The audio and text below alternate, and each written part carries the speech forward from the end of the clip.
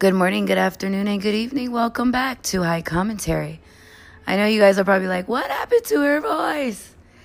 I got laryngitis. I woke up like this.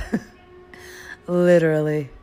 So, despite me having laryngitis, I feel like, I'm not supposed to talk often or talk too much and get some rest. And I will after I do this segment on men, black men specifically, and how they are now preferring people outside of their race or lighter skinned as more appropriate to be in a relationship with. I am also kind of taken aback how men react when they see black women with white men. The things they say is so disgusting and pretty ignorant, if you ask me. I think that a lot of men search for people outside of their races because deep down inside there is some sort of self-hate aside from their quote-unquote personal preferences that are technically reflected from what the society has placed in front of our eyes to believe what is prettier or better or more attractive. So the question is,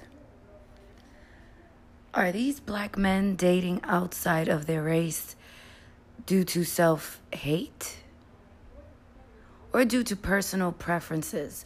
Are they running away from themselves?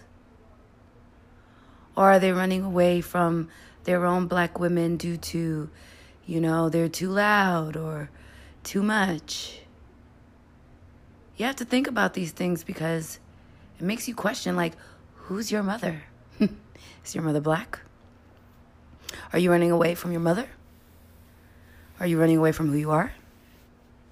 Or has society blinded you to believe that this beauty is the definition of beauty and that our beauty is mediocre? That's something that I feel a lot of black men need to take into consideration. And on top of that, even if they stay with their own race, they still use colorism as a form to define what is better. You hear it in rap songs. I got me a light skin, a red bone. Now we're starting to hear maybe a little bit about having brown skin or something like that. And I think the more our black men are influenced to believe that lighter is better and better hair is better, they will soon start to dislike who they are. And eventually, they will prefer to identify themselves as a person that doesn't discriminate, yet clearly does, especially when you hear them say, I don't want a girl that wears weave. As if white girls don't wear weave either.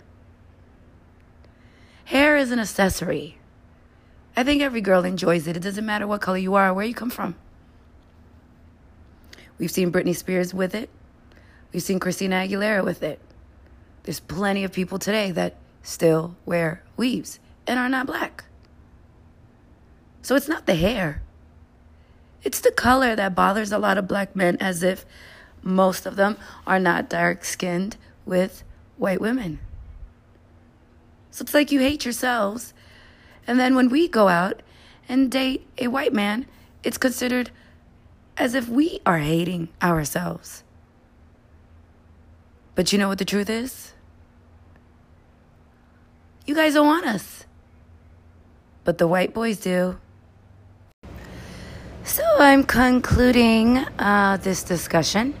Please feel free to send me your comments via email, Instagram, High Commentary, and let me know what you think.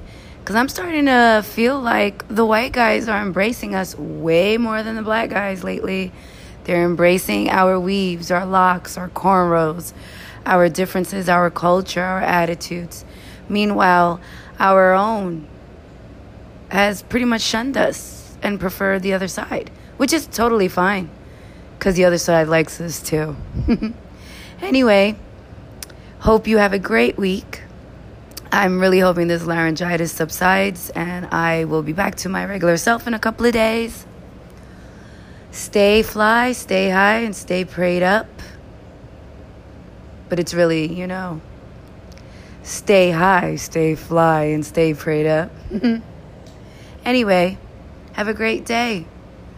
And always remember, it is okay to speak up on things that other people do not care to speak on. And this is why high commentary has been created. Bye.